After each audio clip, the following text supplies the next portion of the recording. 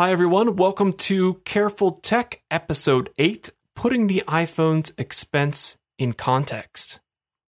So 10 years ago, I had just started grad school at Duke, and the newly released iPhone, it seemed like an unimaginable extravagance. You have to pay hundreds of dollars up front, and then you still get a recurring bill forever. It seemed to me like the iPhone was a device targeted at the rich or the foolish. But by the time I finished grad school, just 3 years later, I had bought the iPhone 4. And since then, I've upgraded every 2 years. iPhone 5, iPhone 6, and last year, iPhone 7. And from here on out, I may start buying a new iPhone every year, starting with the recently announced iPhone 10.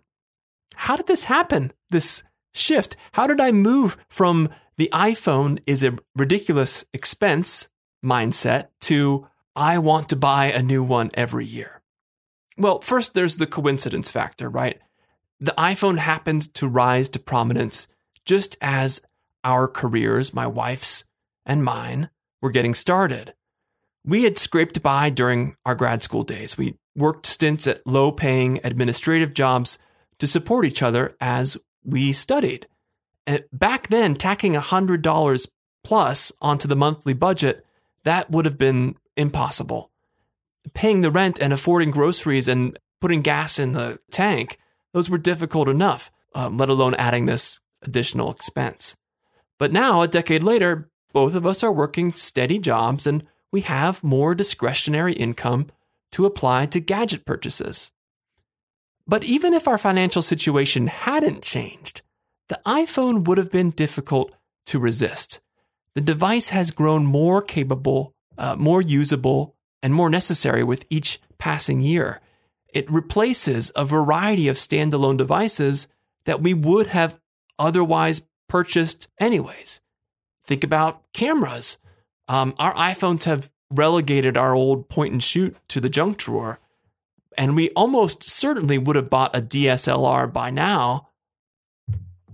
Next, cameras. Now, our iPhones have relegated our old point and shoot to the junk drawer, but we would have needed probably a new one by now if we didn't have the sweet camera on the phone. In fact, we probably would have bought a DSLR by this point so that we could document our daughter's early years. That's part of the reason the iPhone 10 is so appealing. It's got this dual lens camera system. And it's kind of hard to capture a toddler's madcap antics without a zoom. So DSLR camera, $1,000 plus, maybe every 5 years or so, plus the lenses, easily $200 a year. MP3 players, we both had them before we had iPhones. I remember my beloved iRiver IHP 120 with the hard drive that you could hear spin up every time that you accessed a song. And then we both had iPod Touches, which became the bridge device to realizing how useful a pocket computer could be. Whatever your MP3 player of choice, you're going to need to spend, $250 every 3 or 4 years? That figures out to about $166 a year to have an MP3 player for each of us. Next, a dedicated GPS device. $200 every 3 years, $67 a year, give or take. I'm surprised that there's still a market for these in the age of the iPhone, but people still use them, and we would need one as we traveled if we didn't have our smartphones. Next, a document scanner. On our phones, we have things like ScanBot, which does a pretty good job at spitting out black and white scans of print documents. But if we didn't have the smartphone, we'd need to buy one, say every 5 years, $250 for a decent scanner. That's $50 a year, again. I would want a portable voice recorder so I could record things like this podcast. Now, those are cheap, but you'd still need to pay for it. So every 4 years, $80? That's another $20 a year. The list could go on and on. You might add a mini flashlight or a guitar tuner, depending on what your needs are. Add it all up, and that's over $500 in annual gadget expenses that having an iPhone renders unnecessary for my wife and me. And that's ignoring the new uses that the iPhone offers, that standalone gadgets can't match. In particular, think about all the portable computing, all the services you can access on the go with your iPhone. That's invaluable. It's difficult to state exactly how much it would be, but it's something that would be hard to give up.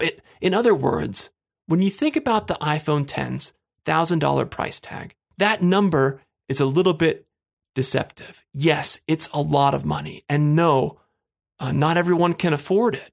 But to some extent, it's money that you would otherwise be spending buying less flexible devices, and that makes that huge expenditure just a little bit easier to swallow. Thanks very much for listening. That about wraps it up. Be sure to subscribe to this podcast through your favorite podcast client. Share it if you can. Rate it in iTunes or in Apple's podcast app or wherever you find this podcast listed. If you want to hit me up on Twitter, I'm Matt Hauger, Hauger. You can also subscribe to the Careful Tech podcast Twitter feed. That's at Careful Tech, just like you think it would be spelled. I'd love to hear from you, especially would love to hear your thoughts on this topic or topics you'd like to hear me cover in the future. Thanks again for listening, and I'll talk to you next time.